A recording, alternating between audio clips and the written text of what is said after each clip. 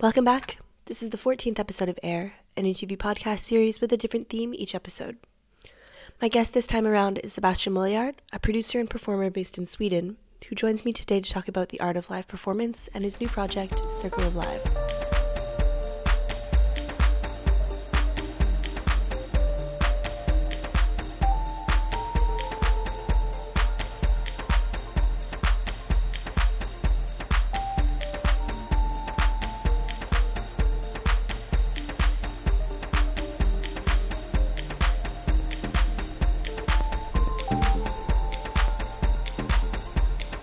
Although he was first trained as a classical musician, Sebastian quickly became engrossed in techno, which eventually led him to the work he's perhaps best known for, a live duo with Marcus Henriksson called Manilog.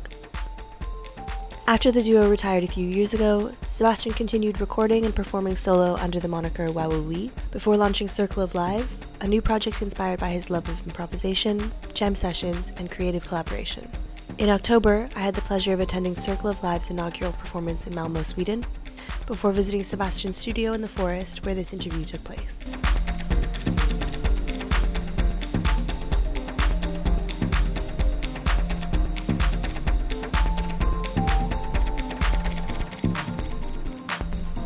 Thank you so much for joining me and for hosting me here in Sweden.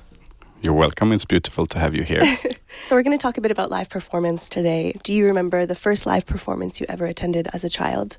And can you tell me a bit about that experience?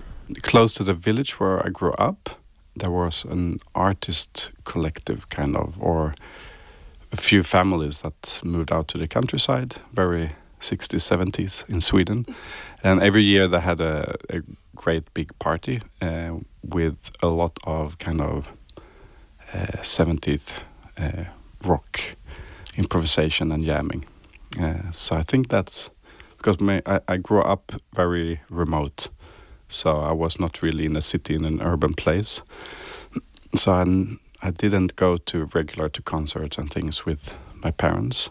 But in the summer at this party every year, there was a lot of people jamming and playing live music. And I think maybe a couple of times I went to a concert in the concert house. I think it was with my music school. But I don't really have strong memories from that, actually. It's interesting. I mean, so when you think back on those sort of early experiences, do you remember the type of music that was playing? Like for me, when I think back on my earliest live performance experiences as a kid, I don't really remember the music. I remember everything else, like who I was with or what the concert venue was like, but not really the music itself. No, that could be that. My father was very much into music. It was really a big part of his life, and was very affected by music. And he did retreats at the place where we grew up with his university students. He was a teacher at the university in psychology, and he called it. The course was called Creative Psychology. And music and visuals was a big part of that course, combined with meditation and other things.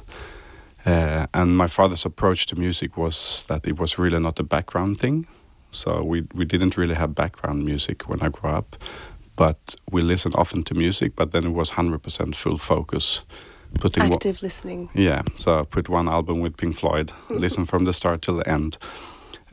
So I feel these moments were the first strong experiences for me with music.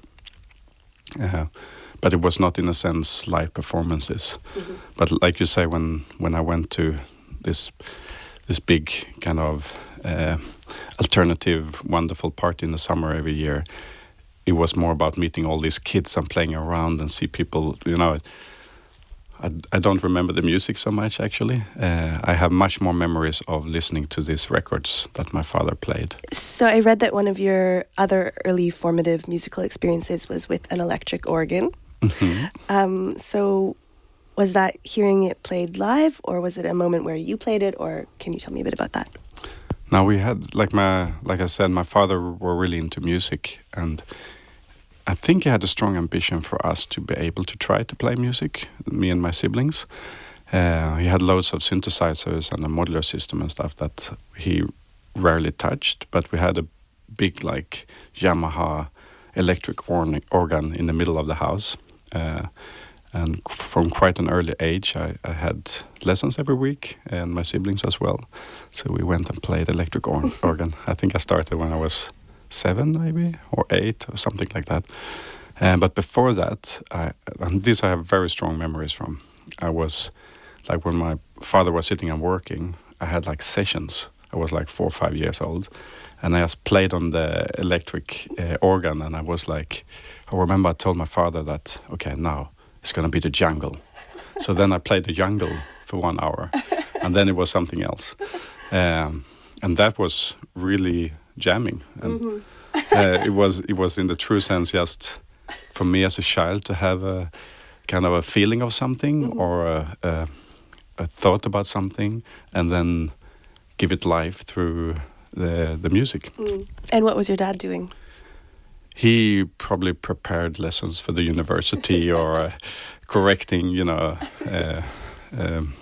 essays, or I don't know what. Not jamming with you then, just listening. No, he, like I said, he loved music, and I think he had an wanting to create music, that he bought all these synthesizers and drum machines that I know how. But he never really. I don't think he got the time, You're a professor at the university, you have 6 kids, you do retreats, and so I think he kind of put a seed that I maybe continued, and I'm very thankful for that. What was the difference between those two experiences for you as a young person?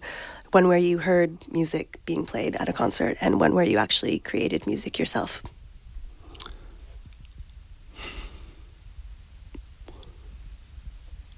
I don't really think I felt a difference. Not what I can recall. I think, in a way, and I still, that's kind of been a strong feeling I had through my whole musical career or expressing music, that I don't see such a big difference, or in the essence I don't see any difference of playing music or listening to it or moving to it. I think it's all about, if you're present and you listen, and an experience take form in you. And I think that's the true creative process of any art or music. And then it's not one that is more important than another one. There is just presence and experience. So which one would you say was the catalyst for your career as a musician? I would assume playing music made you want to play music as a career. Yeah, from the beginning I knew a few moments where I really felt like, wow, when suddenly as a child you get this vision like, oh, this I want to do. And I was, in Sweden we have a very good music school, I would say. So a lot of kids get a chance to try out instruments. And normally a lot of the music school differs from town to town. But a lot of the school also have kind of, for the students that wants to do more or have an ambition to maybe continue and work as musicians, they're kind of a selection of few slots for getting more music education. So I went into that. First I started with the violin, after the electric organ, and then I felt like, wow, I love this, and I applied for this program for people with a bit higher ambition to work with music, and I got into that. And then you had like your first instrument twice a week, second instrument once a week, voice training once a week, composition once a week, and it was loads of different things. So it was more like going to kind of music high school kind of thing. But I think I was 12 when that started. So I had that for 6 years after school. So it was kind of an extension of the normal school. And I remember one time when we had the composition lessons, I like saw this, wow, you're able to sit here and plan what people are going to play, and something can take form. And I remember I had this really strong, like, oh, I want to do this. And I even told it was my first violin teacher. She was really amazing. And I told her that, wow, I will make a concert one. I will compose a concert. Mm-hmm. And I sometimes think about it, and it comes back like, yeah, I'm not exactly doing that, mm-hmm. but somehow sort of similar. It's sometimes I think this really strong, and you have a vision. You should not cling to that specific vision. It might turn out in a complete different way, but it still is an expression of that vision or strong feeling that you had. And I think I was like 12 or 13 at that point. I saw myself working with music, but then it took so many different turns. When I started high school, I started in a pop band, playing the violin, and we were really dedicated. Like we were gonna be pop stars. No, but we rehearsal like many days a week. Where the other people in the band were much older than me, not much, but like 3, 4.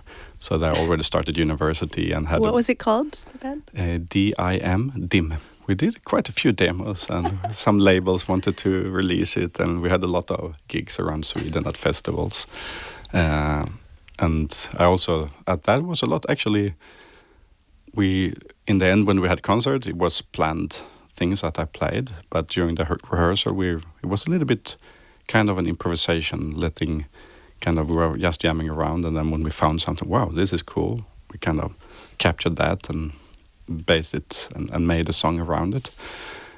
But I think that then I was in high school, and that was when my idea about working with classical music kind of got secondary, and I kind of taste how it is to write your own music, really, and not to play other people's music or sitting a symphony orchestra and play all the sheet music. Do you say sheet music? Sheet music. Yeah. So my training with the violin kind of decreased a bit, and like the classical, more hardcore training, hours a day.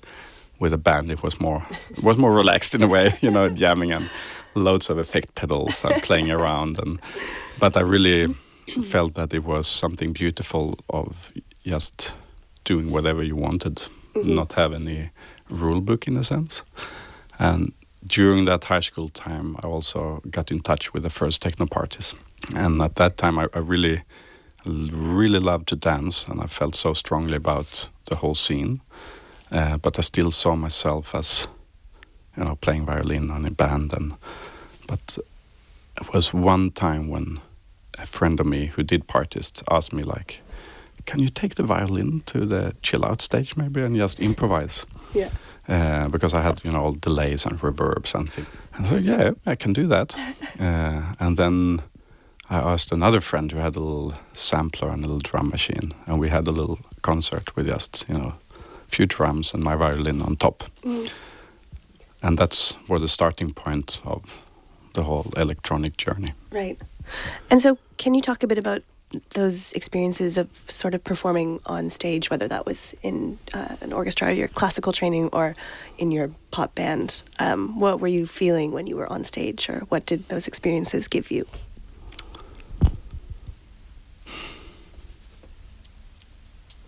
I think it's a lot of different feelings. It's very hard to say that like one thing would be the one and only would not be true, I think.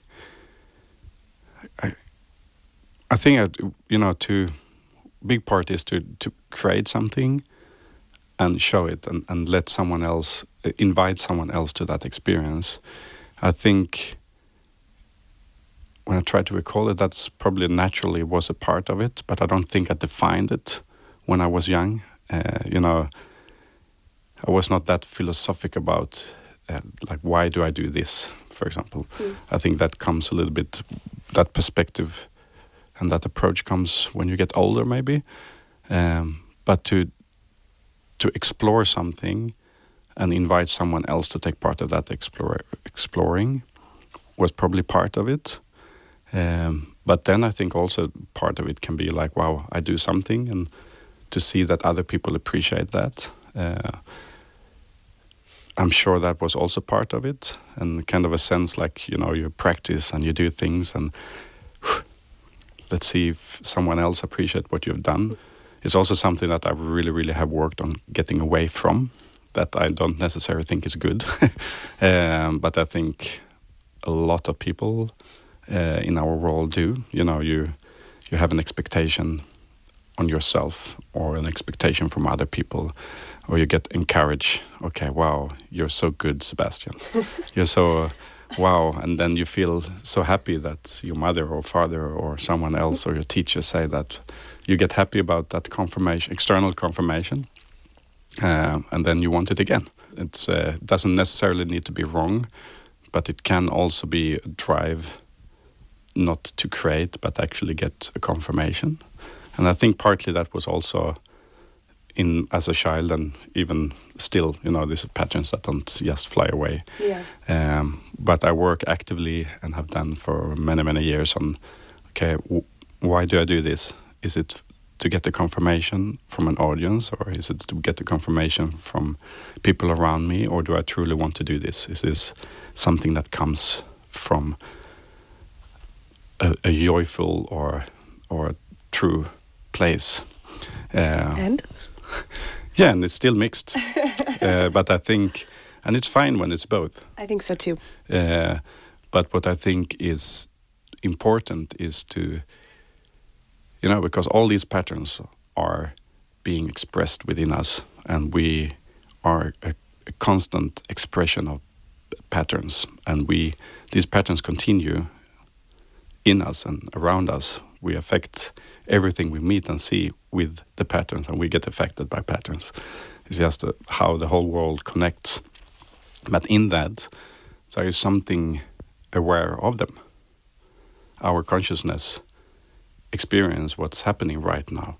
And if I see like, wow, I do this because I'm afraid of not being approved, and when someone else approves me, I get happy. That's a pattern. That's not what I think is the best way to do things. But when it happens, I don't need to feel bad. Punish yourself. No, I don't. It's not. I can just, wow, this is a pattern. And I can see it, and I can let it happen. And I think the more you do that and actively allowing things to appear within you and see when it happens, you dissolve things that are distracting to you or that hinder you to express something that is more natural. So no pattern that we do, I think, is wrong. It's even, if you have a very destructive pattern, you're super angry and you even let this anger spread out around you, it's not wrong to actively do that, as long as you try to stay aware and see it when it happens, because that's the moment when we can change. We can't change yesterday, we can't change tomorrow, but when something is active, that's the power of change. And the same in music. It's when it happens, when you experience it, then you get in touch with this awareness that is you. Because you are the place where the experience takes place. That's your inner, truest, biggest self. Is that something that took you a while to learn? I think naturally when you're a child, that's why I think you're not so philosophical when you're a child, because I think very often we are very connected with that, because that's us. A really small child can't really define what's the difference of you and me and mom. Everything is happening in an awareness. And my experience is that most people have very strong memories of just being one with what you are doing and really connected with the presence. And then somehow, I think for many people, we lose that slowly over the years. Many people get in touch with it again, or a longing awakes. Like you start to feel like, wow, how is my life? And you start to maybe you have memories from, wow, and then you long for something. You long for something that is meaningful and true, and you start to explore. It can be in music, in art, in spiritual teachings. It can be all kind of different things, and you start to do things, and suddenly, you get in touch with it again, And my experience is that it's not something that someone feel is learned. It's always like, yes, I had this before. It's always a remembering, because we can't learn. It's not something new. It's not something that someone can teach you, but you can get a trigger point to actually a little bit just get a reminder, like what is important. It's that place that is you.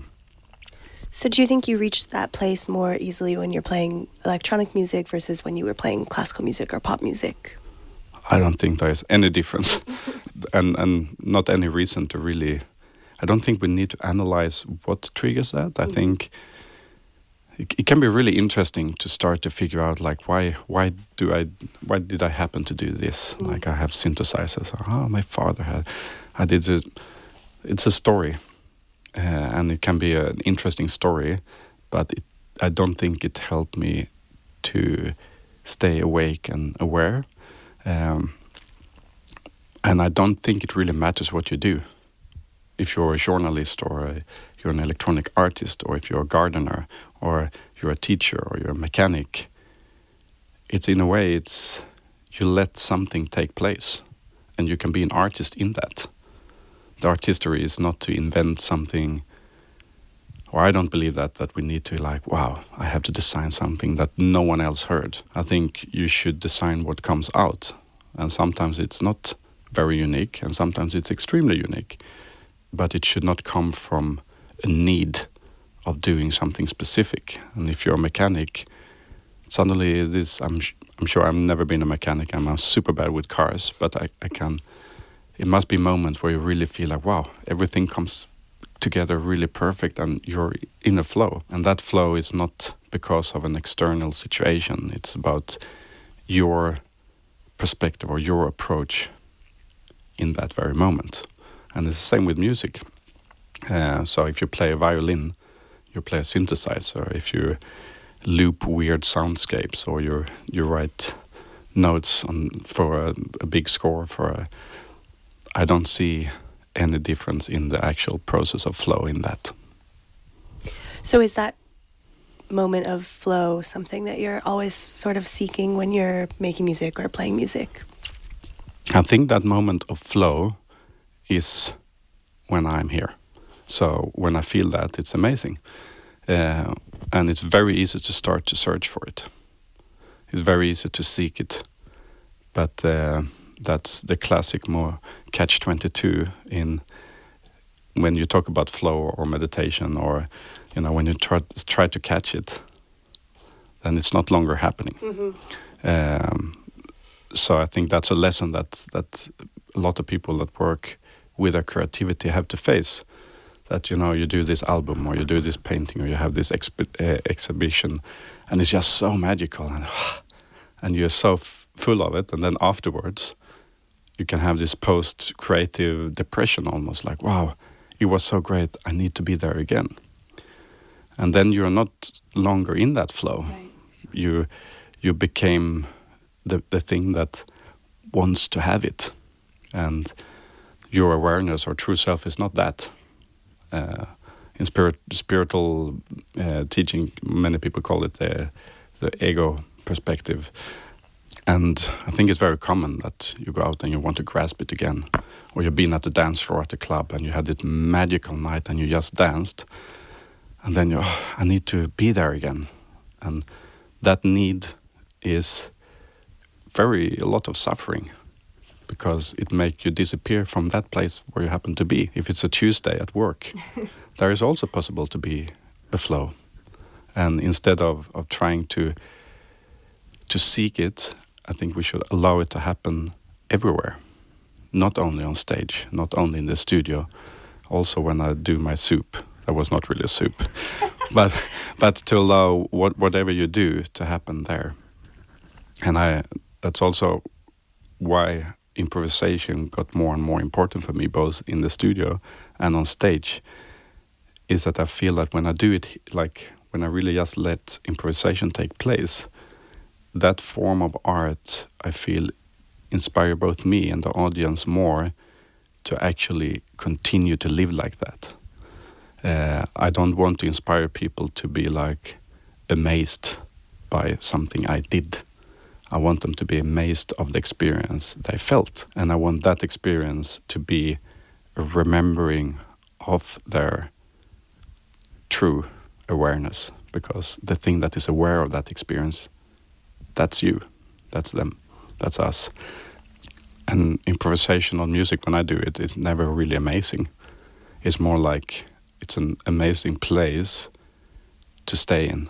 If it's a dance floor, it's more like you invite people to a place where they can explore and get in touch with themselves and take that back into their life and let it continue in a flow, in whatever shape that life might take.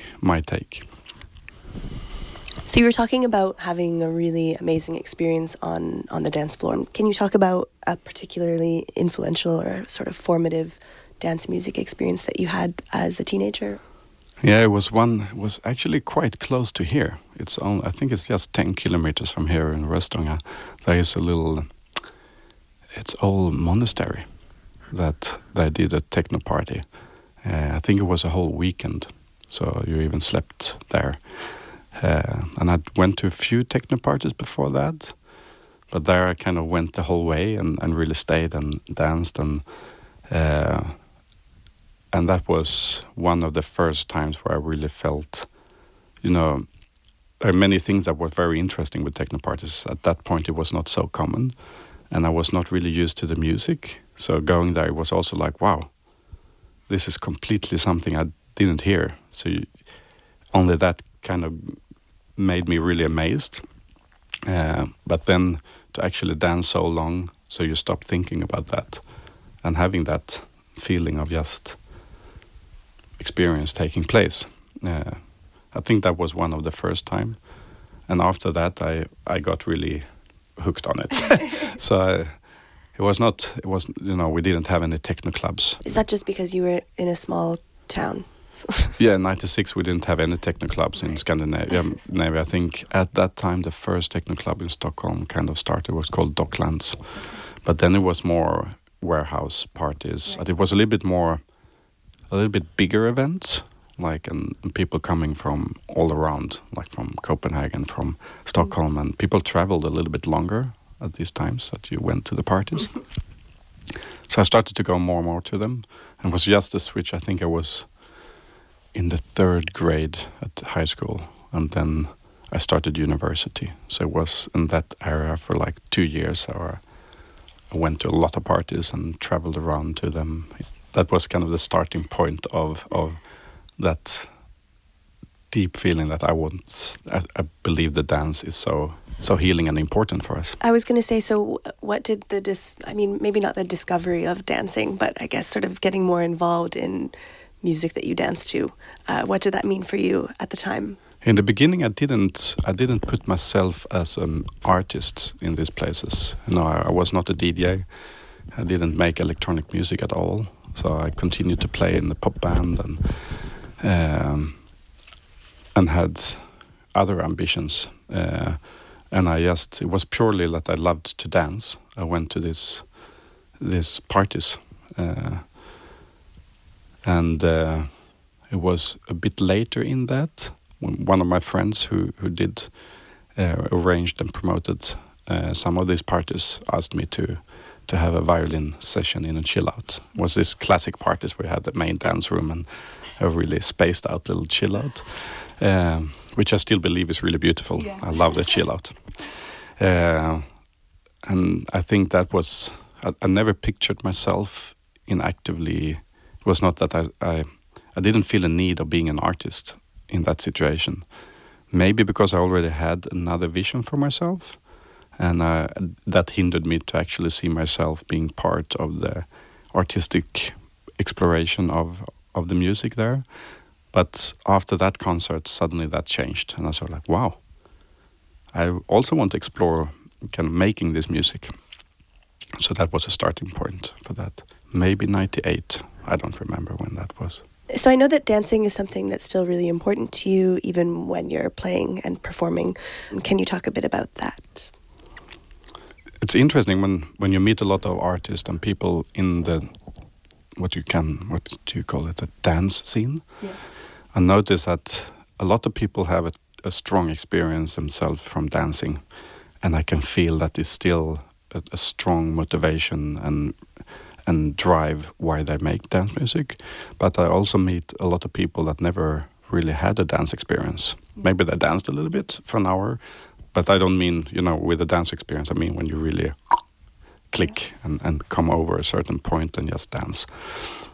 I feel that you can sense that in the music. People that really have a connection with dancing and people who are attracted to make dance music for other reasons. And I think it also creates a very different atmosphere at the dance floor. If it's really someone that wants people to dance for many, many hours, or if it's someone who triggers the peaks or the hands in the air or these moments. And I truly believe that all these things are within everyone. So if you're on the dance floor and you trust the artist and you let the artist or the DJ kind of guide you on a journey, you will attract different emotions and feelings within people in the dance floor. So as an artist, you have a possibility to allow different things to be explored within the people. And I prefer to trigger things that I believe is important and good for the people at the dance floor, more than have a lot of hands in the air or a sold-out club. It's funny because I think as a journalist, we sort of tend to talk to DJs all the time about music and how it makes other people move, but we don't really talk to DJs about how music makes them move. But you dance a lot when you're playing. So does it get tricky to dance while you're also playing live? There is as when you are playing, and I play things all the time. I move faders, I loop things, I record patterns on the sequences, I do rhythms with the drums. Like there is always something, or like moving volumes, fading slowly, filter when something else comes in, something goes out. So I'm a bit occupied with the hands, which restricts a certain type of dancing. And so it becomes a bit more, when I look at myself, I think I look quite retarded when I play, honestly. But it's kind of more, it's more a pulsating movement taking form, because I'm always there with the hands, so I can't really just go away. But the one beauty with Circle Live is that you're quite a few artists on stage at the same time, which enables you to take a step back. Right. And that's something I really encourage and remind myself about, and the other artists. If you take a step back, don't go and, if you need to take a break and go to a dressing room, that's fine. But it's also good to take half an hour break or 1 hour break or 2 hour break and actually go to the dance floor. And because that's when I dance on the dance floor, I always get so inspired. And it's always like you feel that, and then you go home, or for me it's like flying. It takes a few days, and then I come to the studio, and then it's something else that I'm inspired by. It's not, you can't keep that inspiration alive for many days. But here with Circle Live, you can go out and dance and get really positively triggered and inspired, and just go up and let that inspiration take form in something. Yeah, we were saying yesterday that I really liked that everybody that was playing at the event on Friday was dancing. It was quite cute to see you guys all jamming together. It was a cute gang, actually. So you first started playing live with when you were playing as Minilog, right? With Minilog, we had a band before that, a group called Songkite. Right. That was from like 98.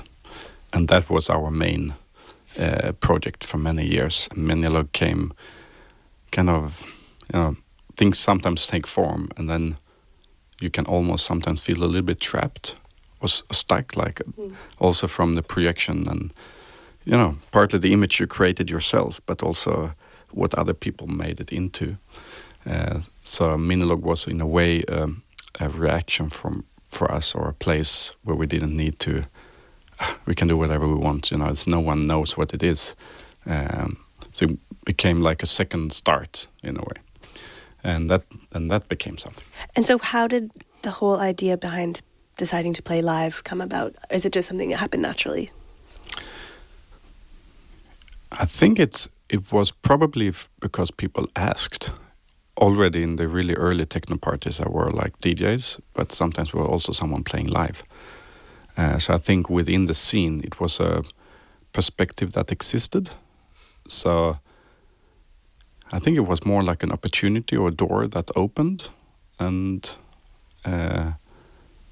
me or us saying yes to that. In the beginning, it was more, we didn't know how to play live. How do you play live? Because a lot of things you do in the studio is taking form over many days. It's really hard to, that process, just to do it on stage would be horribly boring. A lot of kick drum, nothing happening. So I think, or for me it was that, like, how can I capture something from the studio environment and perform that in a certain way, and what should I add? What elements are of benefit for the musical journey for me to actually do? And in the beginning, it was more playback and less performing. And then during the years, it's been a lot of experimenting and exploring and trying, which have always kind of worked towards a more improvisational aspect, and more of letting the studio and more preparing to be able to explore and perform on stage. My work in the studio turned out the same way. So now it's more like when I make a song or a track, I spend days in the studio and just prepare soundscapes or make melodies on the synths, and it becomes like the studio becomes like a little garden. And then I take a long break, or sometimes for many days, sometimes just for an hour, and I come back and I just record and I improvise. But it's like I have a starting point. There is something on everything. There is something on each fader, and I just play it out. And I do loads of different takes on that. And it's a little bit the same on stage. That I have small fundaments that I can start from, starting points, kind of different emotions and different tempos. And so what are your live sets like now? You're doing a solo project, which I saw recently at the Patterns of Perception party in Berlin. Mm. Can you tell me about this project and sort of, I guess what it's like playing live solo versus when you were playing in Minilog, for example? Since we stopped Minilog, I don't know how many years it's now, 4, 5, something like that. It was, in the beginning, it was like, wow, okay. Because be completely alone on stage is it's another responsibility, because when you're more people, you can always take a step back and take a break and let something happen. And also, I think you don't have to think about the overall journey in the same way. You can more just get lost within specific expressions in the music and the performing. So what I feel it a little bit like, or that's what I really practiced, is like there's two different, maybe I sometimes say this with the brain halves, that one is more overviewing in a way, and one is more really now. And I see one is more like a conductor, and one is more like an instrumentalist. And I think both, how I play live, I need both of these different roles or perspectives. Sometimes I want, and I don't want, sometimes I'm the musician that just explore something. I just play, and I get completely lost. I don't think about what the next track will be. I just play out something and really feel that strongly. But then something has to happen. You know, this moment, the music has to turn into something else. So I kind of practice on just let myself be a musician for a certain time, and then step out what's coming next, and kind of doing the direction, being the director, and do that kind of journey, and then get lost again being a musician. And I think when you're more people on stage, either you can take turns in this, or one role become more like one person do one role more, another person do something else. But when you're alone, you have to do that all yourself. And I think some people have very planned live sets. You know, you sit in the studio and you decide what track comes. I think actually most people do that. And then it's kind of, you are the conductor beforehand. You have a plan. And then on stage you don't need to think about being the conductor because it's happening. And you can decide to be the musician and play out different instruments or do things. Is that what you do? No. You choose the hard way? I've done that too, but I think especially when I just add things into my live set, when I do new sounds and new sketches and new things, I just add it in, so it just becomes bigger and bigger project. I can play longer and longer, and there's more and more musical differences within it. And when you don't plan it, you can of course do very different journeys. You know, 3 gigs one weekend can be 3 completely different ones. It can be one exploring with ambient and taking it into soft techno, and another one is harder and faster, and needing to always plan these things. I feel I don't really like that activity. I prefer to. There is a form of planning because it's more like preparing. I have like music in different keys and tempos and things, but I can choose what to play, when to play. Mm-hmm. It's a little bit more like having the flexibility of a DJ. You know, that they can choose any record. Let's take it this way. And that's how I do it with my music now. I can choose any sketch or any platform or stepping stone that I have started and lead it into something else. And that is also, in a way, make it much, much, much more easy to play with other people. Because if you have a very formulated or very planned live set, where is the room to let someone else be the conductor? It will directly be no, but I play this tempo. Yeah, I play this tempo. Or no, but I wanted to go this way. And to let that, let everyone on stage be the conductor. You need to have an openness in the way you play to allow someone else to guide it as well. But is it also sort of daunting that that you have so much freedom? For example, writing nonfiction is like you can talk about these things because these are the facts. Yeah. Whereas writing fiction, you know, at the end of your story, a person could fly away on a jetpack or whatever because there's so many possibilities. So do you sort of feel like, on the one hand, it's nice to have this freedom, but also it's a little bit like, what do you choose because there's so many things to choose from? Mm. There are still a lot of limitations. Right. So I can't do it in any possible way. The possibilities kind of always evolve and becomes wider and wider, both in the amount of music I create or sounds and rhythms I create, and also my ability to play in different ways. So it's growing, but there are still, you know, I can't do whatever. I don't have so much gear with me. It's still, you know, I don't have all the synths. Or I never felt that like that. In the studio, it's more like that. There is, of course, also a limitation, but also when you play, there is, of course, with Circle of Life, I think it's great to play anything. To let, you know, you can play dance music or ambient, etc. But there is still an audience that I try to be true. I don't want to please an audience, but I want to create a place where they can stay in. So just play completely depressing ambient for 5 hours in a big club where that doesn't feel like that moment. It doesn't become an expression of this very moment. But in the studio I can do that, you know, if I feel really melancholic and I just sit and I play on a synth, and it's okay to anything to take form. You once said that you feel like you have many different faces, and that because your various projects are so intertwined, that sometimes when you're playing as Wowowee, Sebastian also comes in. Can you talk a bit about that? Yeah. I think it's also a little bit functional, actually. Like I make different music, and then you put a name on it, and that's sometimes it's very weird. But like, why is this Sebastian Möllert and why is this Wowowee? You have to put the line somewhere. Yeah.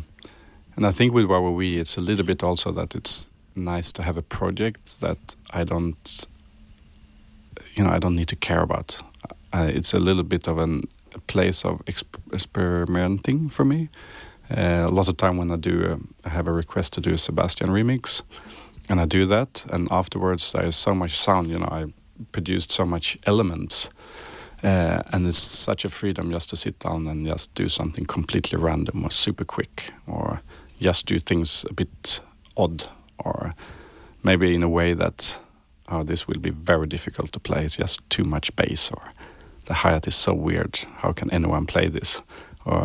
But I don't really care about that, and I allow myself to do that. And I think that is a place for me to actually take a step away from my patterns, and sometimes can hinder me when I do, because it's still what we said in the beginning, this expectations, or can I do this? Someone asked me for something, why did they ask me? And then Wowowee becomes, I don't care. You also said that your live sets are based on improvisations and drum machines. This was in an interview that you did. And I also found an interview of yours that had your kit list on it. And frankly, I knew maybe like 2 of the words. And currently sitting here, I have no idea what any of these machines do. We're in his studio right now. You don't need that. Can you talk a bit about what your live setup is like, just briefly? So it's kind of a combination of a computer Ableton setup together with a little analog selection. And I try to mix these 2 worlds together. And the fundament is Ableton, where I have all samples I have recorded in the studio, like all sounds I do, all melodies or pads and rhythms. And I record them as small sketches. So I have loads of different sketches, and all the sketches are all the sounds that create that sketch are divided into different channels. So a kick drum is on one channel, a bass line is on one, and a melody on another one, etc., etc. So most of the sketches are between 8 to 12 sounds, and it's just short sound loops. So not if you put on all the channels, it's like a loop that never change really, or that can be small changes. But then I create the whole arrangement live, because I can control each channel by itself. I can use filters, effects, and then I kind of build up a song based on a sketch. But to that, I then have loads of both software instruments, drum kits in the computer that I can play and control and record live, plus synths and sometimes drum machines. I bring different things with analog things. I don't have only one selection. And then around the sketch, I improvise. So the sketch becomes my little starting point. And then sometimes I use all the sounds in the sketch. Sometimes I only use one little sound, and then create a complete new thing around that with the drum kits and the synths and the drum machines. It's more difficult to really change the sound dramatically, but the sketches can contain sounds that are really produced in the studio, with loads of distortion and effects and layering and looping. So the combination of the things that I can just play out and play in the moment together with atmospheres and the sounds that are more carefully produced in the studio. I like this combination. So basically you work within a certain framework when you're playing live, would you say? Yes. I interviewed Erica for this series as well, and she said that sometimes playing material from a release or like patterns or a certain sequence that are recorded, the arrangement is never the same, and that is what makes it improvisation for her. So like even if she's using the same sort of material every set, it's different in the way that she arranges it. Is that sort of what you meant? Yeah, it's partly. It's both. The sketches is really like that because it consists of, but it's never the same what I put in and when I put in it and how I tweak it.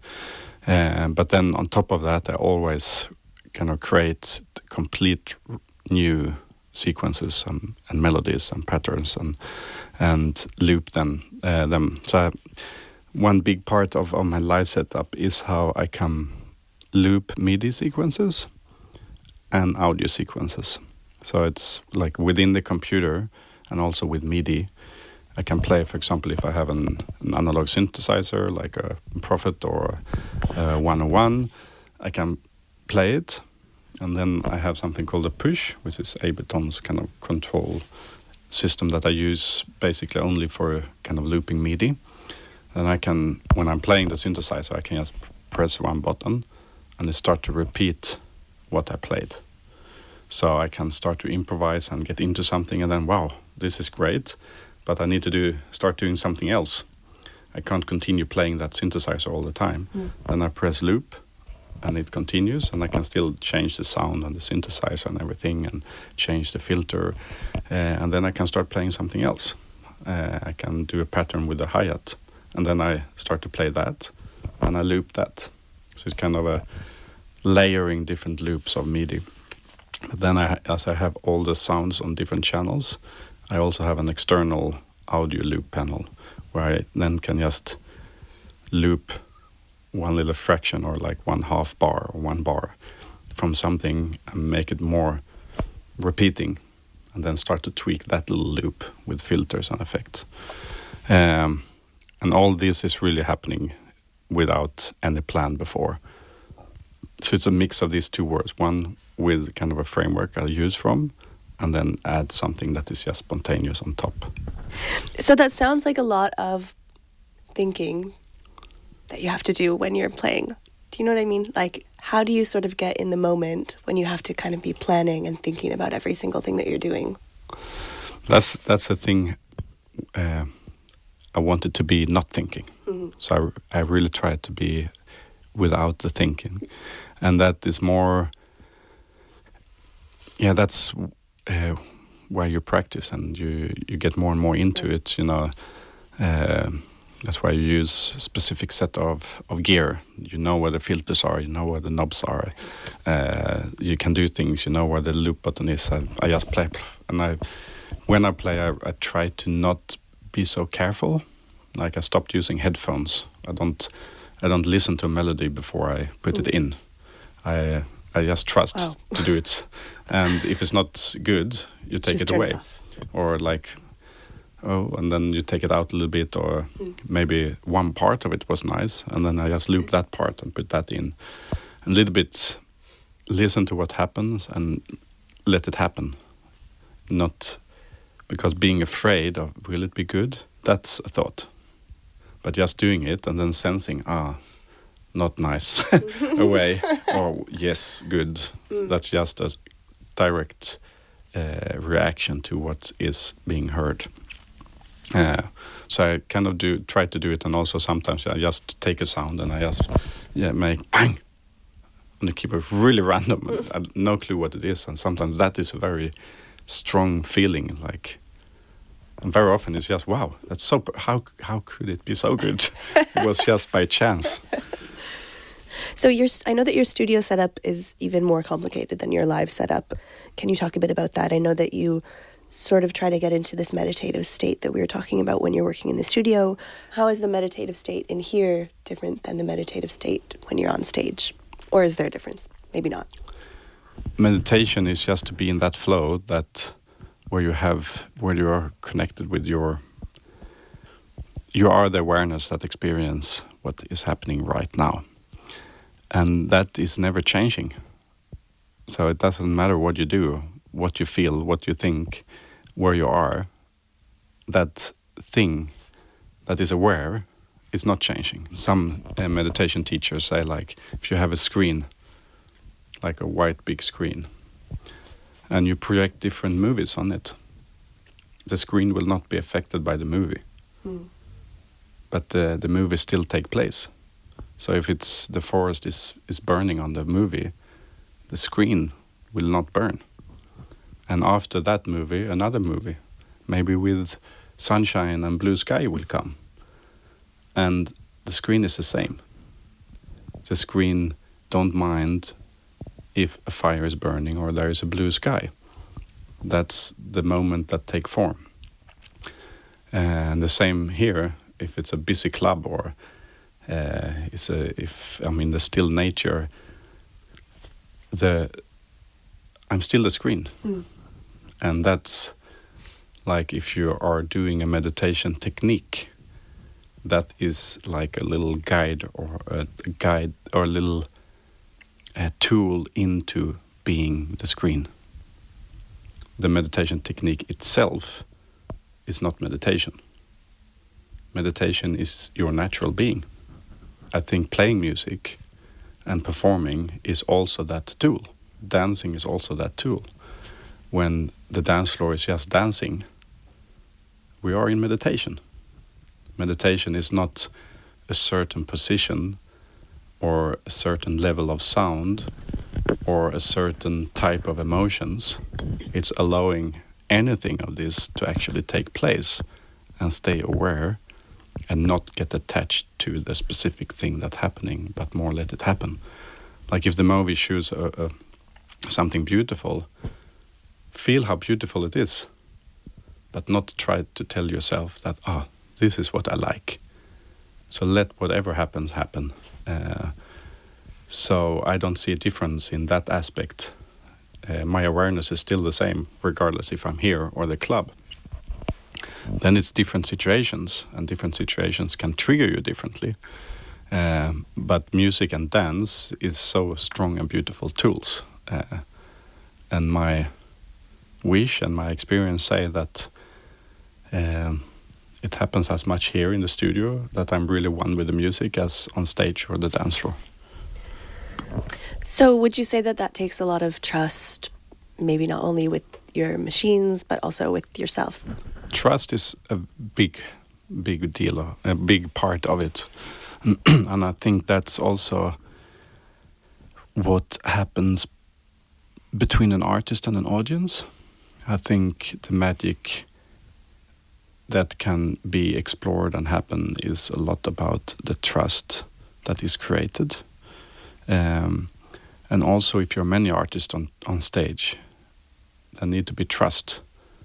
When you trust each other and there is a group of people where you actually feel that you can allow everyone to be as they are, then it becomes more magical. But sometimes there is a constellation where you don't feel that. And it doesn't have to be wrong. You don't need to be friend with everyone. You don't have to be able to jam with everyone. I don't think that's a goal or a purpose that we have.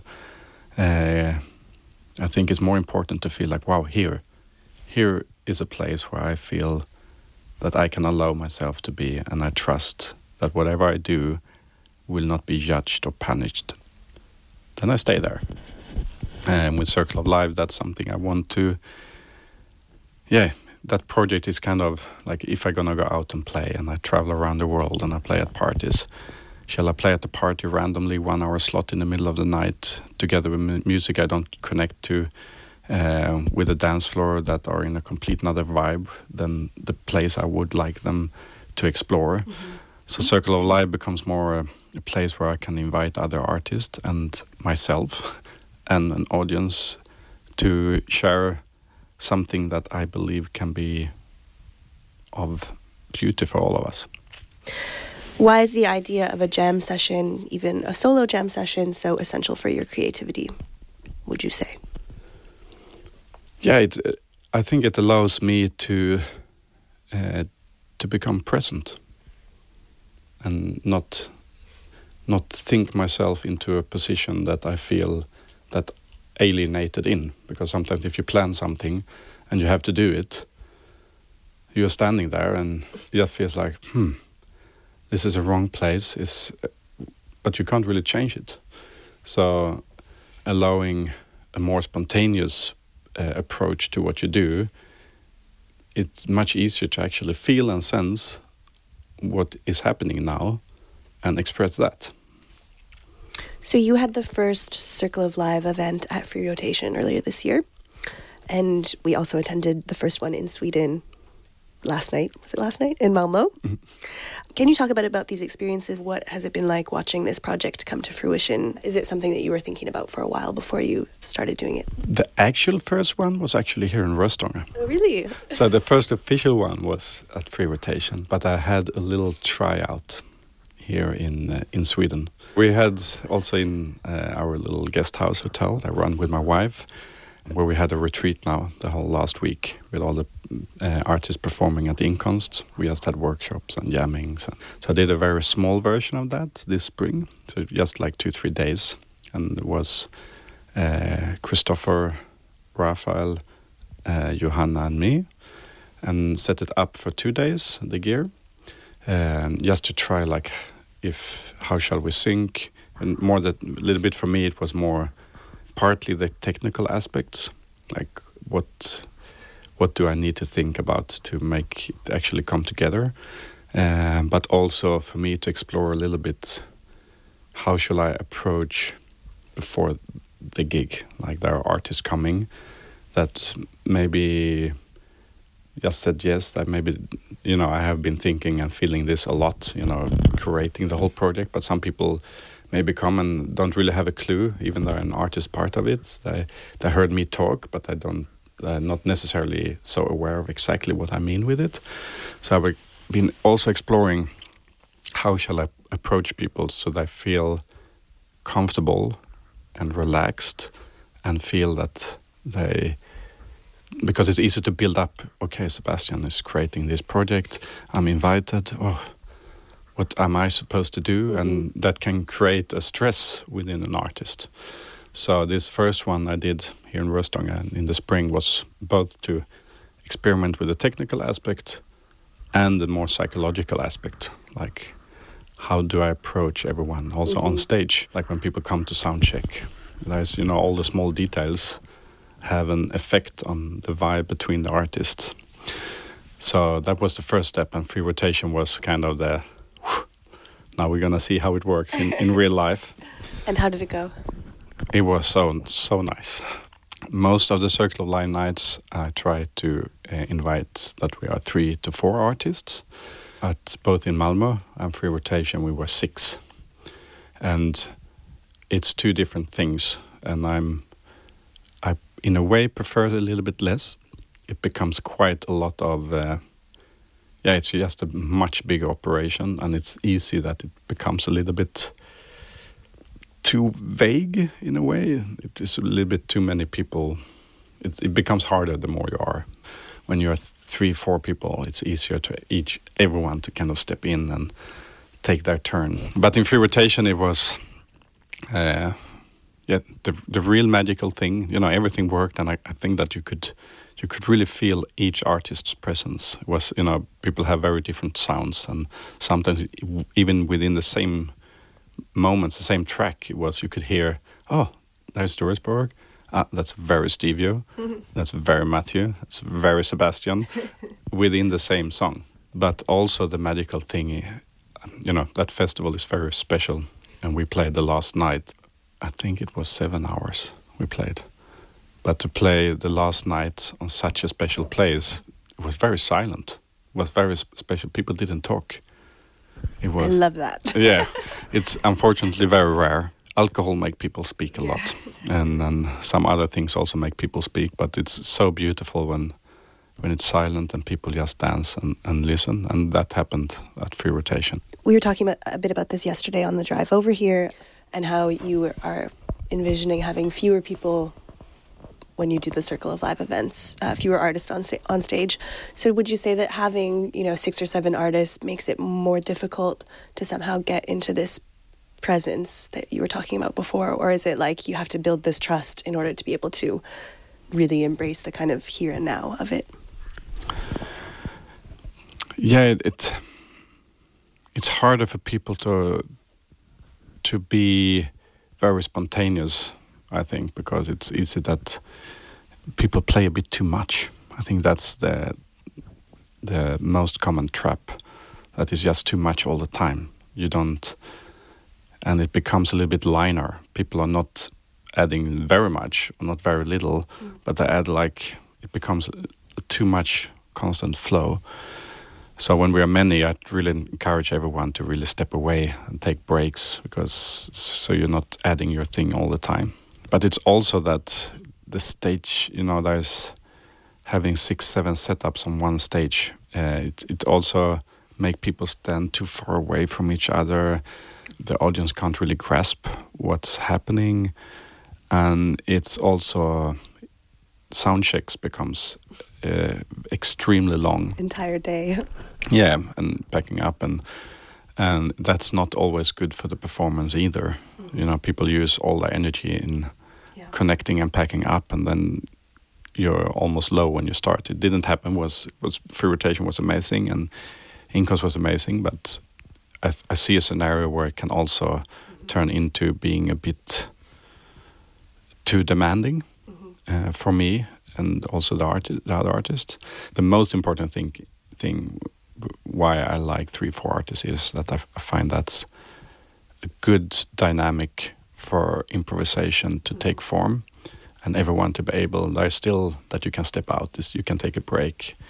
You can still be a different combination, like 2 of the different artists or 3. There's still this dynamic and kind of interesting fusion between the sound of different people, but not so much that you don't really, as an audience, know it's just what is this. I think when you're more people, it becomes more important to actually have an experience of playing together, that you actually know each other a bit more. Right. While you're 3-4, it can also be interesting when it's very new, like, whoa. Right. And so are you thinking about like balancing the different musical personalities? Maybe someone's quite shy and another person is a stronger personality. Is that something you're thinking about when you're picking like the different cast of artists that's going to play with you? Yeah, that's also, there's many things behind the curation. And also like now I did this music retreat here in Röstånga, where I also really tried to work with those things, because we were all the 6-7 artists here. And the first day I just let everyone jam, and everyone jammed at the same time. And then you could very quickly see personalities take form. This person is in the background. This person is in the foreground. None of them is wrong. But I think to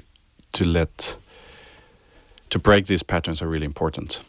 So at the retreat, I actually just made slots, like 1-hour slots, and people could say, I want to jam with that person. So people choose themselves and asked each other, like 3 to 4, can I jam with you, Stevio? And that can also, like doing that on a retreat or jamming for a week, it helps everyone to actually break these patterns. You're allowed to step forward, and you're allowed to play and practice with this person, and then it can happen on stage as well. But in the future, will you have somebody that you've never played with before, and you'll just invite them on, and if it works, it works, and if it doesn't, what do you do? It's a little bit special to invite someone and then not invite them again. So I think, and it's not if someone is right or wrong. It's just, is there a personal chemistry, or is there something sparking here? So I think I will, or something I like to do is to invite people here to Röstånga, just one artist at a time, and actually jam together, and then you see, like, if it's really, you just see at the world at completely different ways, and the music is not connecting, and then I don't see any purpose of inviting to a Circle of Life night. But some people I met a lot, and I heard their music a lot, and I danced to their music a lot, and I think when that happens, I don't need to jam with them before. It's a lot about personality as well for me. I want to invite people that like to be humble together and appreciate each other without trying to compete, or I don't want it to be a competition, like who is the best on stage, who takes most presence, or that person, he plays so much and is so good. I don't like to encourage that, and that can be triggered of certain personalities. If someone is really trying to be the best one all the time, that will start this competition game. So for me, it's essential that it's people that I really connect to, and I feel that they can come and give each other a hug and be part of a very warm place. I would like to see Circle of Life as a warm and friendly environment for artists and audience. So where do you see this project heading in the future? I mean, what are your hopes for how it will change the sort of events that we throw and attend in electronic music? Yeah, I think everything we do have an effect. There are consequences for everything we do. We put things in movement, and I think that's a good way of living. Is just to add something you and contribute with a certain energy that you think is of positive value for everyone and everything. And Circle of Life is a place where I like to be myself, because I feel that it's a possibility to actually affect people in a good way. And when I go to a place like Labyrinth, or I go to a place like Free Rotation, or there are many other amazing places, or I meet a person that I feel is very true and present, I get inspired by that. And so it's about inspire and let what you do inspire others, but also to put yourself in a place where you can be inspired by someone else. It's not a one-way direction.